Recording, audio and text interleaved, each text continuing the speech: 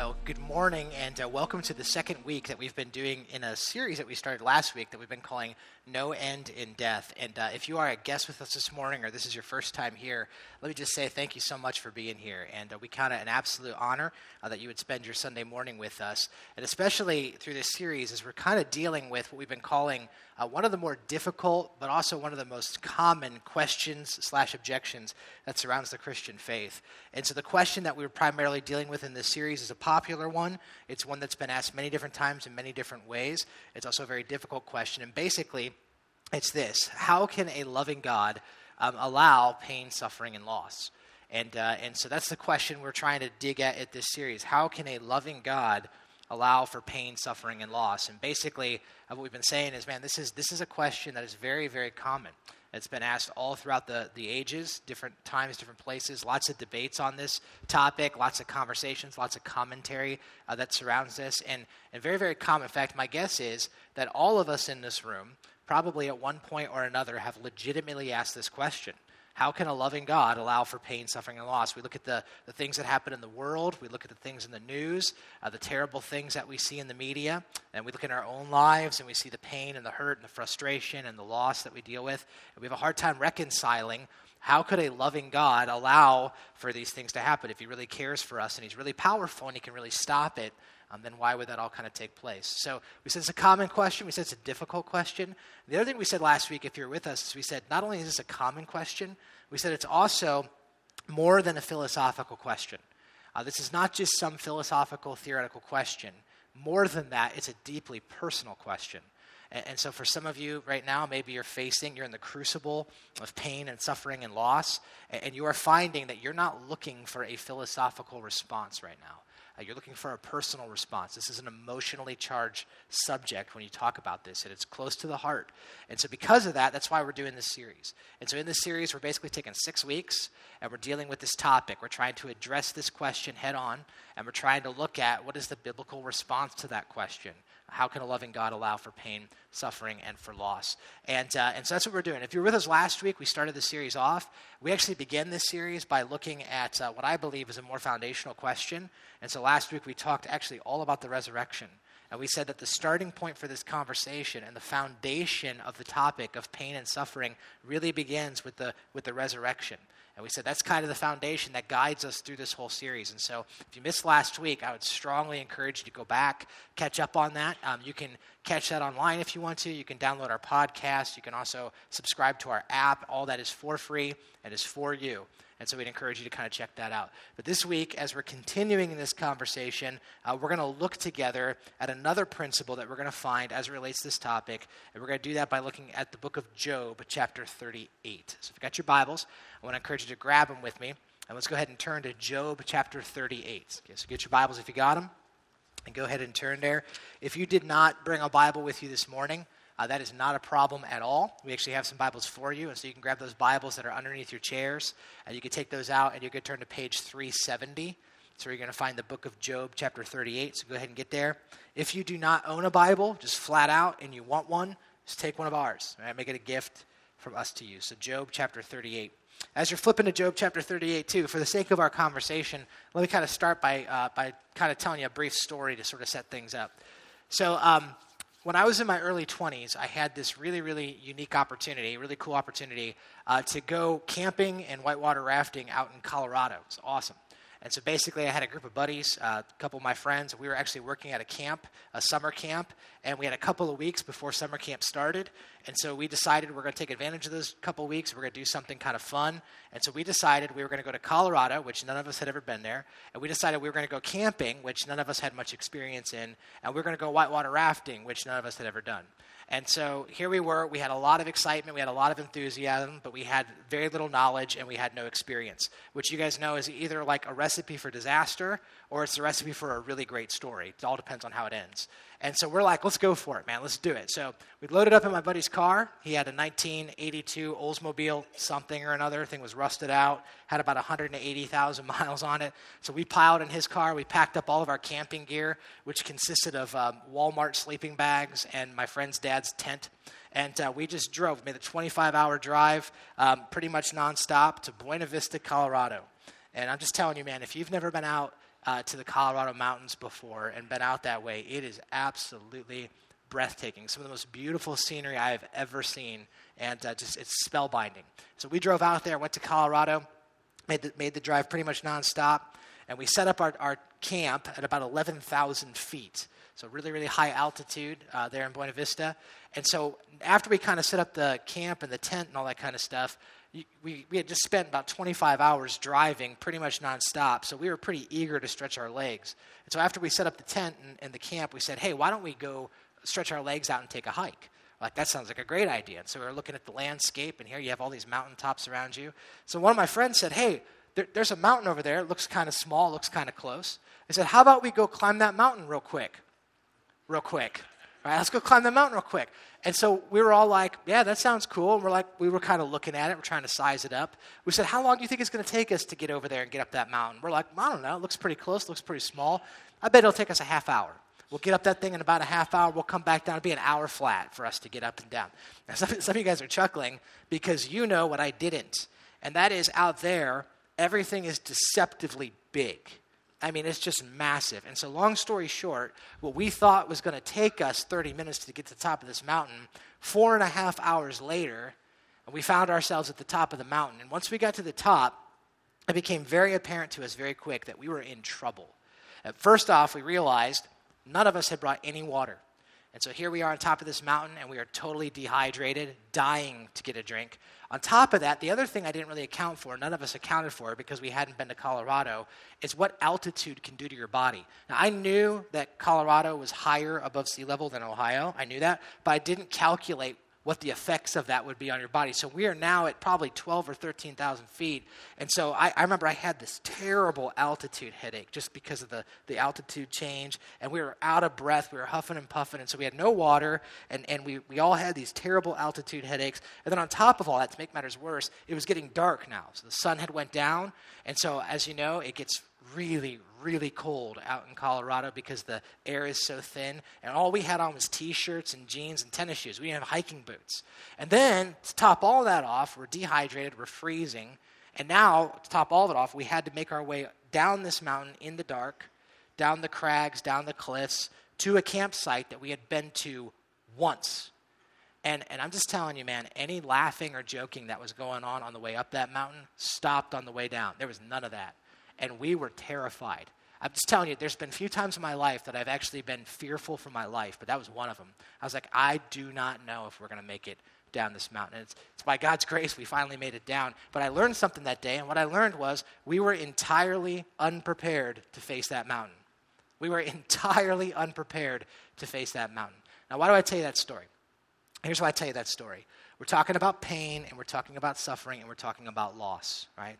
And what I have found, and I'm sure what you guys know as well, is that every single one of us in this room, every single one of us, at some point or another, will face that mountain. And so either you have, or you are, or you're going to. But that's one thing that's common in the human experience, is that all of us, none of us are exempt from this, right?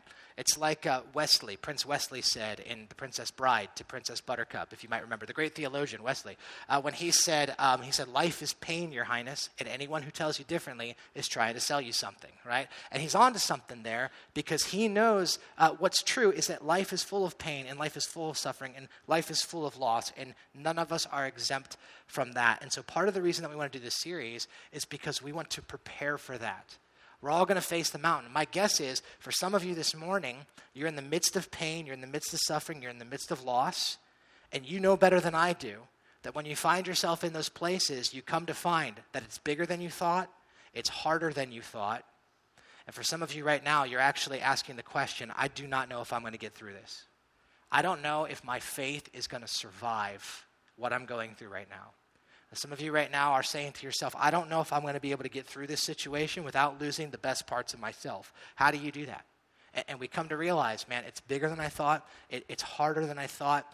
I'm not sure I'm going to make it. And so in this series, what we really want to do is we want to prepare us for what's inevitable.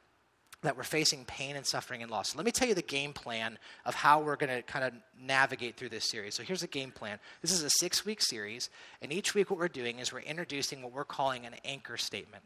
So we're looking at 6 anchor statements, and let me kind of explain what those are. These anchor statements are basically unassailable principles that come directly from the Bible, okay? And our hope is that we can kind of give you these 6 anchor statements, and they can serve as anchors when the storm of pain and suffering comes into your life. That these can serve as guideposts as you're going through pain and suffering and loss. When you're facing that mountain, these are intended to serve as a cold drink of water to the dehydrated soul, right? This is to serve as a warm coat to a cold faith, right? You tracking with me? So that's what we're going for in the series, is we want to try to equip you for suffering and for pain and for loss. And when we look at biblical truths that can bear weight when you're in the midst of it, right? Because we don't want you to be unprepared. Now, let me just also say this series is for everybody. It's for everybody.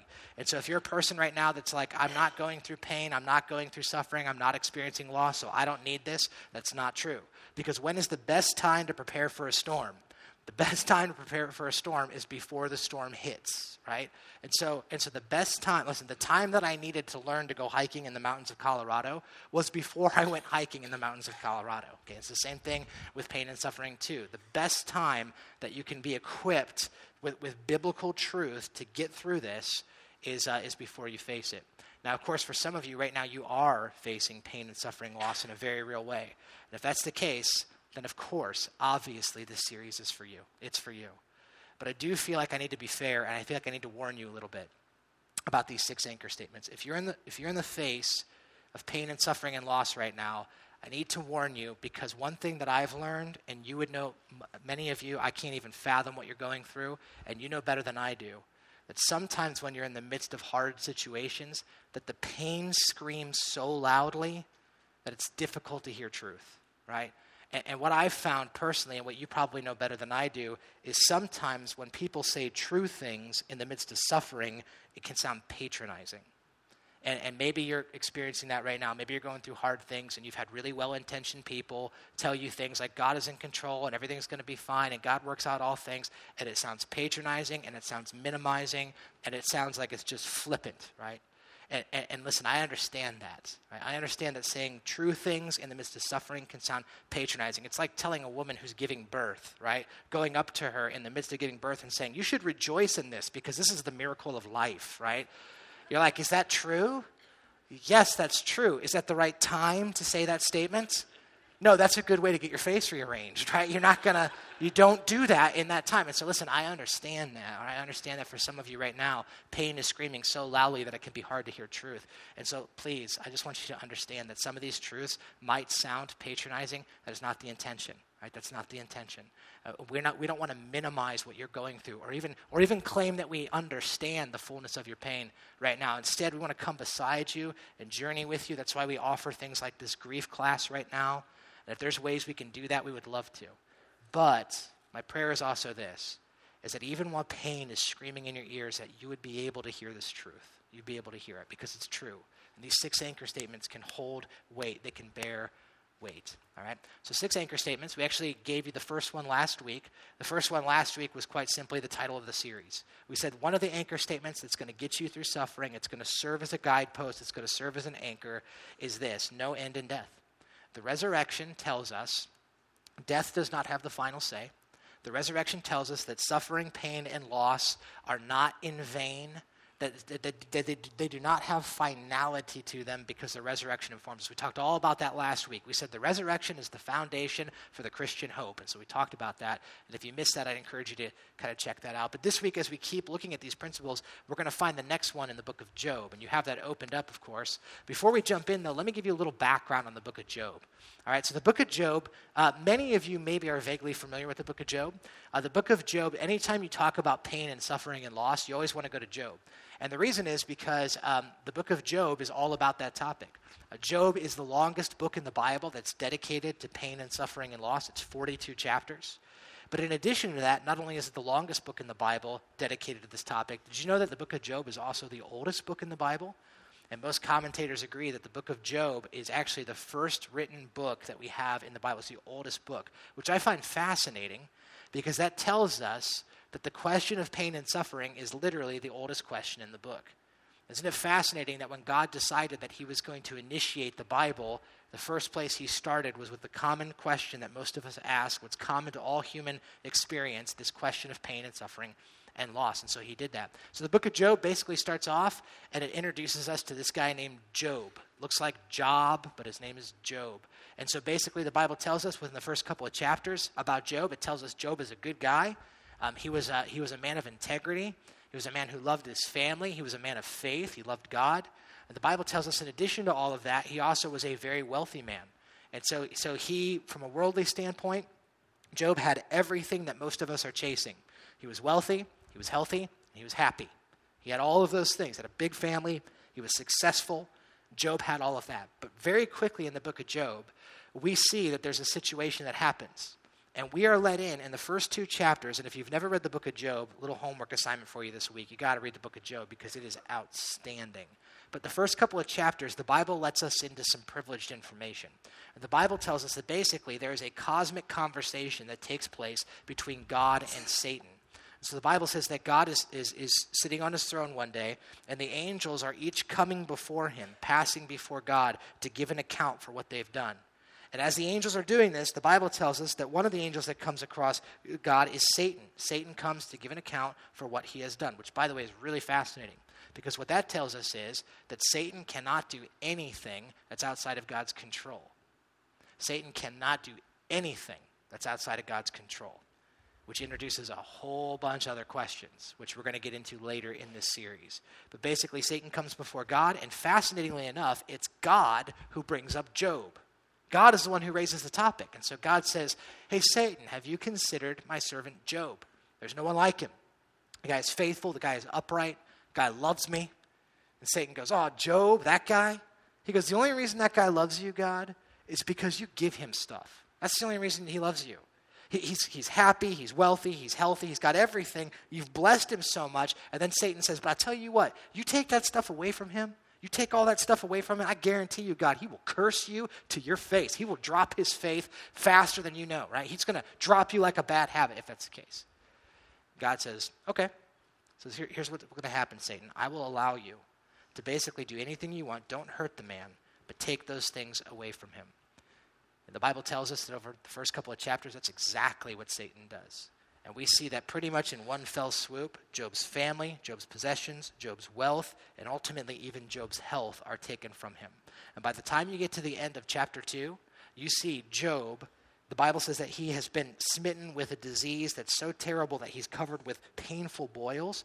And at the end of chapter 2, he is literally sitting in a trash dump, scratching his wounds with broken pieces of pottery.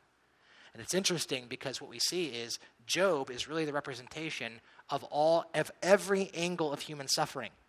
Pain, loss, tragedy, disease. Job embodies all of it. And here he is sitting there in this terrible situation. And then, what makes matters worse is for the rest of the book of Job, all the way up till chapter 37, basically what it is it's a group of people who surround Job and are basically arguing over what in the world happened. The book of Job is really a bunch of people that are trying to figure out the problem of human suffering. And they're all giving different opinions and philosophies of why human suffering is there. Basically, from chapter 1 to chapter 37 is all of the people in Job's life, his family and his friends, all giving their opinion on why Job is suffering, right? And it's interesting, when you look through the book of Job, what you see is all of the different ideas about suffering are really represented in the book of Job. So let me just kind of tell you what I'm talking about. Like, for example, one of the views of suffering that you see in the book of Job comes from Job's wife. And Job's wife basically looks at Job and she says, it's God's fault. That's her opinion. She sees Job, she sees that he's suffering, and she says to him, why are you still holding on to your faith? Curse God and die. That's her response. In other words, she says it's God's fault. God is either a monster, because why would he let you suffer this way? Or he does not exist at all. So either way, abandon your faith. Either way, just quit God and just cut it out and just curse God and die. That's her response. And then you have Job's friends, which I put that in parentheses because these guys are terrible friends. The Bible says they come around him, and rather than saying, no, this is God's fault, these guys say, no, it's your fault, Job. The reason you're suffering is because obviously God is good, God is perfect, God doesn't want you to go undergo suffering, so you must have sinned, you see. See, Job, if you were to confess your sin, if you would stop being so proud and so arrogant and actually humble yourself, then God would restore you back to all of your prosperity, right? Here's what I find so fascinating is that these same schools of thought, as it relates to human suffering, these same conversations persist even until today, don't they? Because today, what are some of the primary views on suffering? Well, you have some people like Job's wife who say it's God's fault. You have some people who say, well, God is either a monster for allowing this to happen or he doesn't exist at all. Either way, curse God and die. Curse God and die. Just forget about God altogether. And some people take that vantage point. And of course, there's other people who take the kind of the position of Job's friends. They say, no, God is awesome, God is perfect, and so any suffering is because we must have done something wrong, right? And so that tsunami that wiped out that whole city must have been a bunch of sinful people in that city. So God just destroyed them with the tsunami, and that's what happened, right? So the fascinating thing is the book of Job tells us that at least in the case of Job, neither of those things is true. Neither one of those things is true. Neither one of those things is the case. And so you have all these people giving all their thoughts on suffering, this argument basically, this commentary, this debate on why human suffering happens. And in the middle of this debate is poor old Job, the guy who's suffering, right? And what does he say? Well, he over and over again throughout the book of Job, here's what Job basically says. He says, God, I don't know why this is happening, and I demand an answer. He says, my wife is wrong, my friends are crazy, but I don't know why this is happening. So God, I demand that you give me an answer. Why is this happening? And my guess is, man, if you've ever found yourself in pain, you've prayed that prayer before. God, answer me. Why is this happening? And like I said, 37 chapters, it appears that God is silent, that God is absent, until you get to chapter 38. And something awesome happens in Job chapter 38. God himself appears in the conversation. Everyone thought he was quiet. Everyone thought he was absent. But now God shows up in Job chapter 30. I just got to tell you, too, if you don't have time to read the whole book of Job this week, at least do this for me. Read chapter 38 to 41.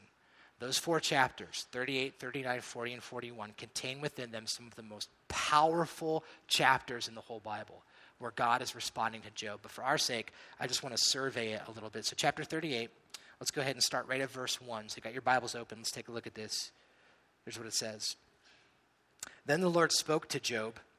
All right, let's stop there. We didn't get very far, did we? Then the Lord spoke to Job. I just got to stop there and tell you how much I love that real quick, because I love that. And especially in the context of what's happening in this book, because if you go through the book of Job, it's this person spoke, then that person spoke, then this guy spoke, then that guy spoke, then Job's wife spoke, and then Job spoke, and then Bildad spoke, and then Zophar spoke, and then this guy spoke, and then Elihu spoke. And it's everyone's opinions and everyone's thoughts and everyone's argument on the whole thing. But then you get to chapter 38, and it says, now God speaks. I love that. I love that. It says, then God spoke. And what's more, notice how God speaks. This is great. Then the Lord spoke to Job out of a storm. I'm like, I don't care who you are. That's cool, right? God is speaking to Job through a storm. The Bible tells us that when God speaks, he chooses all types of different mechanisms to do that. So like, for example, in the Old Testament, it tells us on one occasion, God spoke to Elijah in a whisper. And we're told that God speaks through the Bible. He speaks through the Word of God. We're actually told in the Old Testament, God spoke through the prophets at many times and in various ways. So God speaks to humanity through various means of communication. But when God decides that he's going to speak to Job, he's like, I'm going storm. That's my mode of communication this time. I'm going storm. I'm just telling you, I wish I had that ability.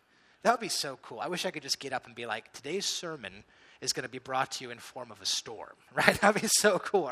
I would use that with my kids all the time. I'd be like, guys, if you don't go to bed, Dad's coming and I'm bringing the storm, right? I would totally misuse this. And so I'm glad I'm not God, because I would not do things that aren't right with that. But God comes in a storm. And when he comes in a storm, he comes strong.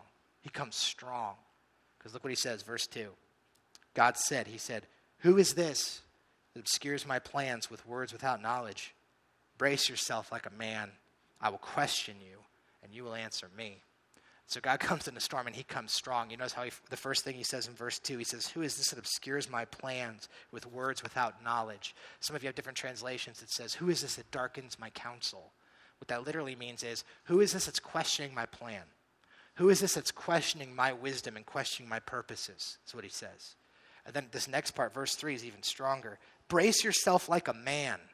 Right? What does that mean? Well, some of you have different translations. I think there's nothing better than the old King James on this one. If you have the King James version, it says, gird up your loins, which is a statement you never hear anywhere else except for in the King James version, right? Gird up your loins. Basically, brace yourself like a man. What does that mean? It means prepare yourself. It means prepare for action. It means, Job, put your man pants on right now, because you and I, we're about to have at it. And then he says to him, brace yourself like a man. I'm going to question you, and you're going to answer me. Now, isn't it fascinating that Job, the entire book of Job, has been saying, God, answer me, God, answer me, God, answer me, God, answer me, God, answer me. And then God shows up and he says, I'm not going to give you an answer, but instead I'm going to give you some questions. I'm the one who's going to ask you questions, Job. And what happens from this point forward is that God basically launches into a bombardment from chapter 38 to chapter 41 of over 70 questions that are directed right at Job. Over 70 questions. And of course, we don't have time to get into all of them, but let me give you a sampling of some of them. If you look down at verse 4, he says, Job, where were you when I laid the earth's foundations? Tell me if you understand. Who marked off its dimensions? Surely you know. Who stretched a measuring line across it? On what were its footings set? Or who laid its cornerstone while the morning stars sang together and all the angels shouted for joy, right? And so God starts into Job and just a little sampling. He starts off, and the place he starts is he says, Job, where were you when the earth was founded? Where were you when the earth was created? Job, do you understand that? And like I said, question after question from chapter 38 to chapter 41, you see God over 70 questions. It's interesting. A lot of commentators point out that there's some structure to Job's questions. And I'll just show you just kind of an outline real quick. One commentator said it this way. He said chapter 38 is pretty much God asking the question, Job, can you comprehend creation? That's the first question he asks. Can you comprehend creation? So he talks about the earth. Then he talks about the sea. It's like, Job, have you plumbed the depths of the sea? He talks about the stars. He says, Job, can you hold together the Pleiades? Job, can you loosen Orion's belt? Question after question after question. So pretty much all of chapter 38 is, can you comprehend creation? Then pretty much all of chapter 39 is, can you care for my creation? And he starts talking about the animals, and he starts saying, Job, can you take care of the mountain goat and the mountain lion? Can you take care of all of these animals in creation? I do that so well, Job. And so he says, can you comprehend my creation? Can you care for my creation? Then all of chapter 41, or 40 and 41 is basically, Job, can you control my creation, right? Everything that you see, everything that you know, everything that you can't even comprehend, I comprehend it, I care for it, and I control it, is basically what he says. It's actually kind of funny, too, when you go through this, some of the points God makes are really powerful, and some of them are kind of comical. In fact, one of my favorite, like I said, we don't have time to get into all of them, but I do want you just to pay attention. If you have your Bibles, glance down at chapter 39, verse 13. I think this is great. God is talking to Job about the ostrich. In the middle of this whole conversation, he starts talking about the ostrich, and here's what he says. I think this is great.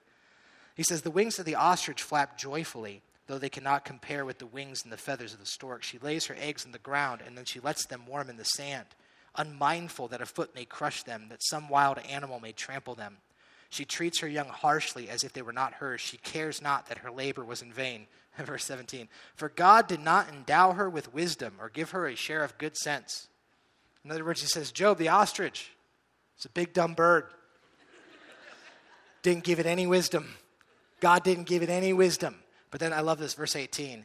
Yet when she spreads her feathers to run, she laughs at horse and rider. In other words, he says, ostrich is so fast, Job. Big dumb bird runs real fast, right? Ostrich can go up, you guys know this, ostrich can go upward to 45 miles an hour. And God's like, Job, who is the creative initiative behind the ostrich project?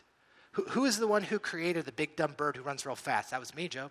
That was me. And you're like, why did you do that? And I'm like, because I'm God, and I thought it was funny. You know, I was like, big dumb bird runs real fast. I like that. That's good, the ostrich, right? And basically he goes through, and listen, here's the question I have for you. God asked Job like over 70 questions. And my question is, what is God doing here? What is he doing? Because, I don't know, for me, when I first read this, I thought to myself, man, that is so insensitive. Here's Job, who's just basically has had everything stripped from him, and he's just asking God for an answer. And God's like, man up, dude. I got some questions. And he asked him over 7. I'm like, what is God doing? Here's what I think God is doing. I don't think he's being insensitive at all. I actually think what God is doing is brilliant. It's brilliant. I think what God is doing is what every parent who has a toddler in this room understands instinctually. And that is, he is trying to help Job understand the distance between the creator and the created. And just like a parent who's talking to a toddler, if you're trying to explain complex ideas that a toddler cannot understand, how do you do that? Well, you start from their vantage point. You begin with things that they're familiar with, and then you work your way backwards. Isn't that true? Whenever you're for those of you who are parents of toddlers, whenever a toddler asks you a question that's complex, how do you even attempt to address something that you know they can't comprehend? Well, you try to start with things that are familiar to them. You know your teddy bear? You know how that, it's kind of like that, right? That's how you sort of do that. Or for some of you, got toddlers, and they ask you questions. They're like, Mommy, or, Daddy, how does the cell phone work? And you're like, oh, geez, I don't even know myself, and you're like, and so you're like, how do you explain that? And so you're like, okay, you know your toy rocket ships, your toy rockets? They're like, yeah. You're like, okay, well, there's real rockets, big ones, and they launch them into outer space. They have satellites attached to them, and then the satellites orbit the planet, and do you know what a satellite is? And they're like, no, and you're like, do you have any other questions about anything else, seriously? And they're like, where do babies come from, And you're like, let's go back to the satellite thing for a little while, talk about that. And isn't it true? That's where you start. I remember Jim Gaffigan, such a funny comedian. He said at one point, he said that he was driving and his son was in the back seat. And he said his son said, Dad, what's that stick on top of that car?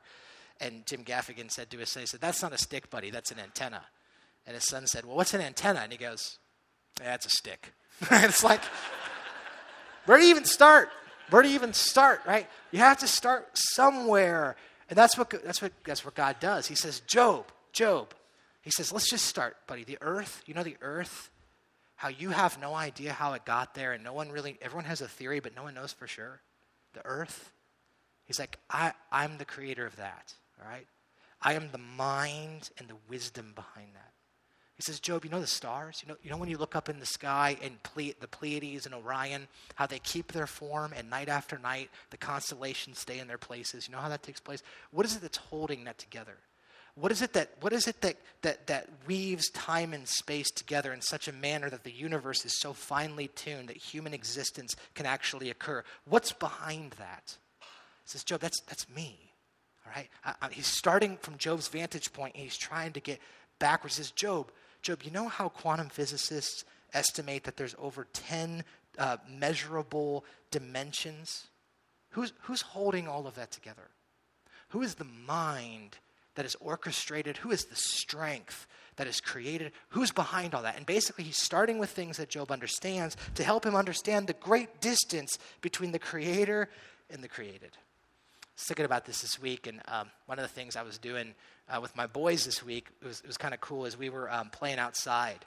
And you guys know how after it rains real bad, how those giant earthworms, those big night crawlers, litter the sidewalk. And so that's like heaven for my boys. I love that. And so we were playing with the worms and kind of goofing around with those. And I had this idea. I said, hey guys, let's play a game with the earthworms. And I said, so each of you grab your best earthworm. And I got this little table out, and I put some water on it. And I said, I want you to put your earthworm on the table, and we're going to have a race. And whichever earthworm wins the race wins. It's going to be kind of fun. They love this. They thought it was awesome. So I said, okay, get your worm. They got their worm. I said, I want you to name your worm. Give your worm a name. And so my oldest son named his worm Buddy.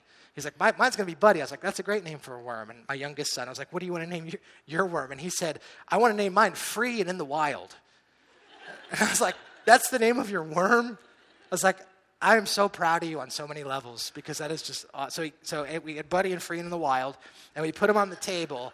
And I was like, okay, I want you to drop them when I say go, and then they're going to race to the finish line. And so I said, American set go, and they drop their worms, and my boys are just clapping, yeah, go Free and in the Wild, go Buddy. And they're cheering for their worm, and eventually one of them crossed the finish line. They loved it, and I said, let's play again, and we played again, and we did this 4 or 5 times and did this whole thing, right?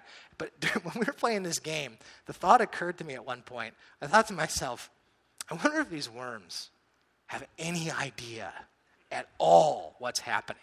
Right? That there's these giant human beings who have named them Free and in the Wild and Buddy, right? And they are playing a game, and they're clapping and cheering for these worms right now. I'm like, do they have any idea what's going on? It's like, probably not. I'm guessing if the worm is thinking anything, which I don't know if even if worms can think. But if he's thinking anything, he's probably thinking, I don't remember being here, I guess I'll just keep going this way. That's probably what they're thinking.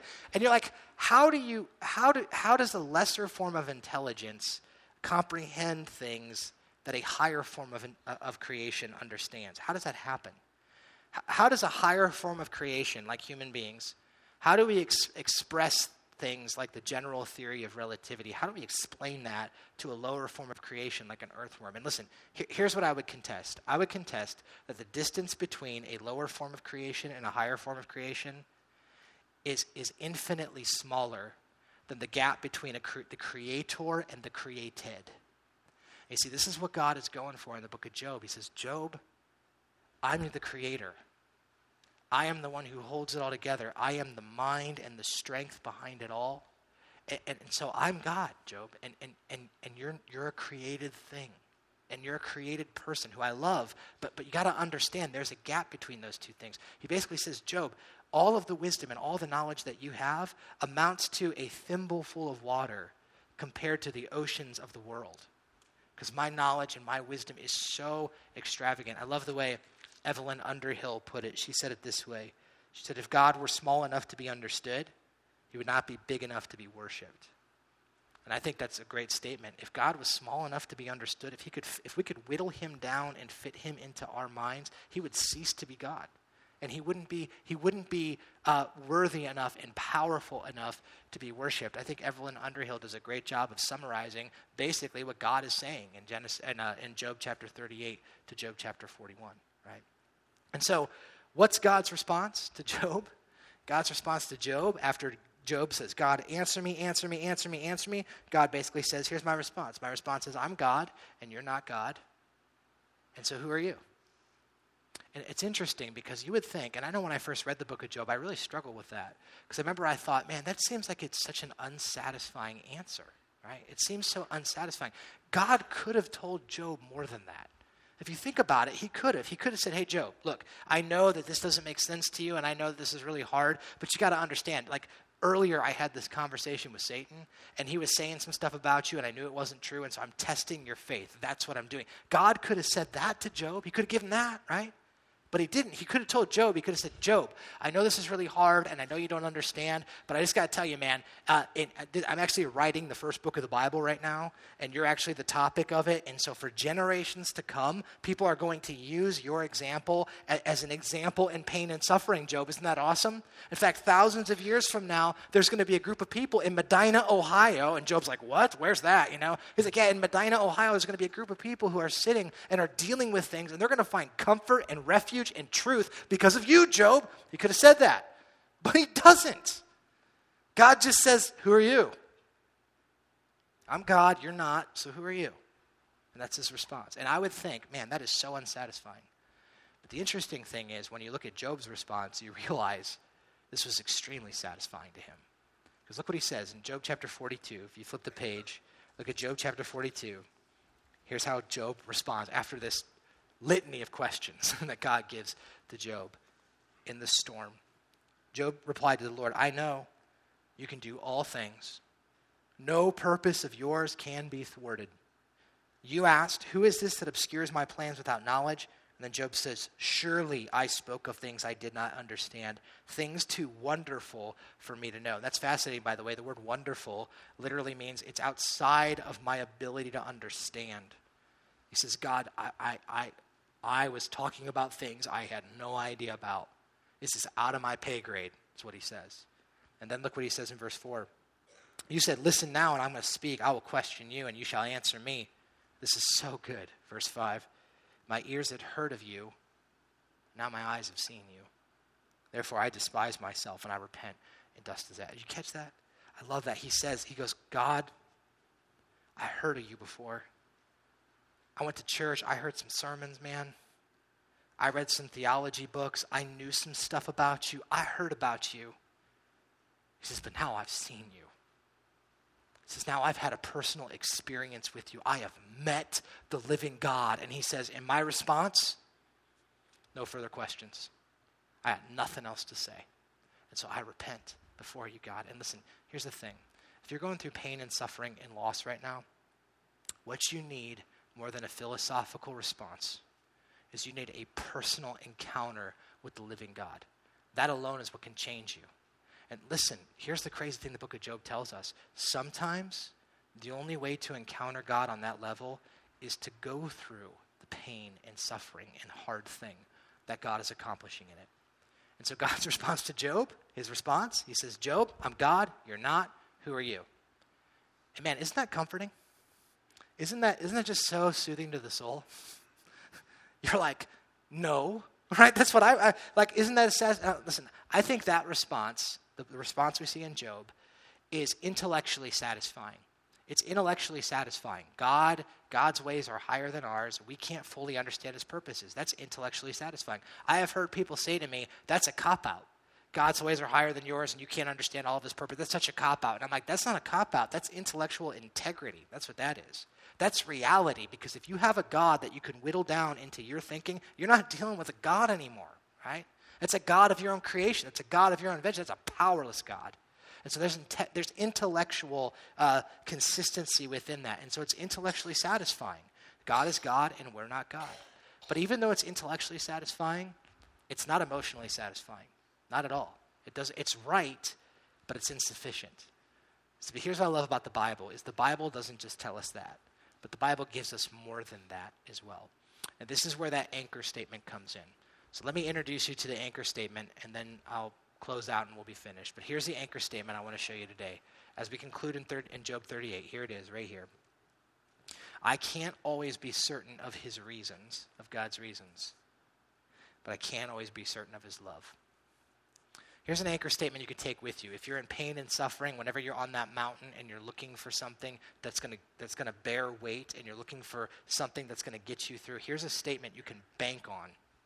I can't always know his reasons. I can't always understand his reasons. I can't always be certain of his reasons, but I can always, always, always be certain of his love. And some of you are like, well, how do you know that though? How do you know that he loves us? How do you know that he's not a monster? How do you know that God doesn't just like to see us wiggle and see us squirm? How do you know that he loves us? How can you conclude that from the book of Job? And listen, I don't conclude that from the book of Job. I conclude that from the cross of Jesus Christ. See, because the cross tells us, the storm tells us that God is God and there's reasons that we may never know. We might not be certain, but the cross tells us God loves us, and you can be certain about that. Listen, why else would the God of the universe, the one who made the stars and made the earth and created the animals and controls it all, why would he enter into the human situation, embrace suffering and embrace pain, and he himself go to the cross and die if he wasn't committed to our flourishing and to our love? There is no other faith system, there is no other religion that says that the Creator entered into the human situation and suffered for those who he created. Listen, the cross is a profound declaration. God loves you. God loves you. He loves me. He loves us so much. He is so dedicated to our flourishing. He is so dedicated to our forgiveness. He is so dedicated to our well-being that he himself embraced the cross for our sake. And it's a profound declaration of his love. So the resurrection speaks of Christ's victory. The cross speaks of his love. And one thing that you might not always be certain of the reasons why you're suffering. You might not always be certain of those reasons. But there's one reason you know for sure that it's not. And it's not because God doesn't love you. Because the cross tells us, no.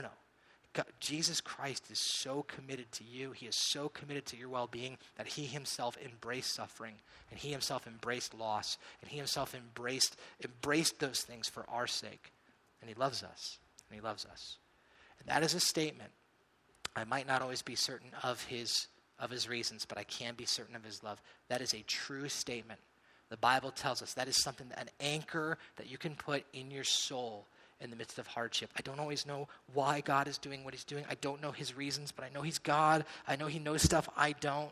I know that he is the creator and I'm the creator. I know that. But one thing I'm certain of is that he loves me. He loves me. And this must be for my good. And this must be for my benefit. And I can't see it right now. I don't understand it right now. But he's accomplishing stuff that's way outside of my pay grade.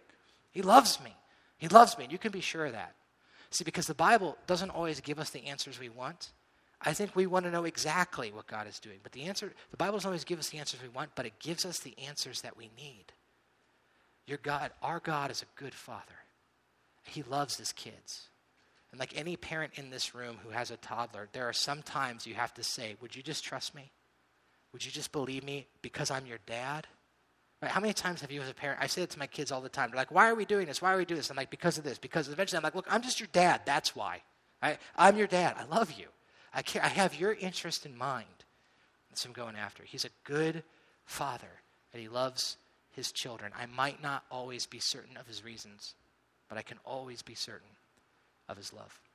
Let's pray together. Oh, Jesus, your word to us is good. I'm so thankful you did not leave us in the dark on this topic, because honestly, God, this introduces a whole crisis for us. Pain and suffering and loss, and pain screams so loudly that sometimes it's hard for us to even orient ourselves to reality. And yet, God, I love it because you've given us these incredible anchors that we can lean on, that we can hope in. The truth is, we might not ever fully understand the reasons why you do the things you do. You're God, and you're infinitely wiser and infinitely more knowledgeable and infinitely more powerful than we are. But we take confidence in the fact that there's nothing that happens outside of your control. Satan himself is controlled by you. There is nothing he can do without you.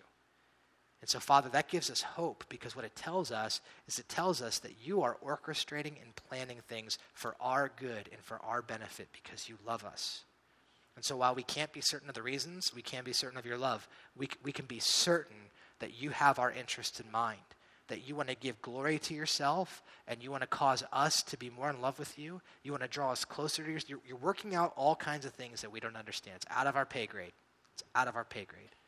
And so I pray that our response, Jesus, would be that we would respond to you in trust, that we would respond to you with authenticity of heart, but we would also respond to you with faith, that we would say, God, I don't understand it. I don't like it. God, I have a lot of questions. God, I'm frustrated. God, this hurts. I pray that we'd pray honestly. But Jesus, I pray that we'd maintain faith, that we'd say, I trust you. You're a good father, and you love your children, and you're dedicated to our flourishing. And you can accomplish things through suffering that we don't understand. So, Father, I just want to submit that to you this morning. As we worship and we pray, I pray that we just cry out our hearts in prayer to you. We ask this in Jesus' name. Amen.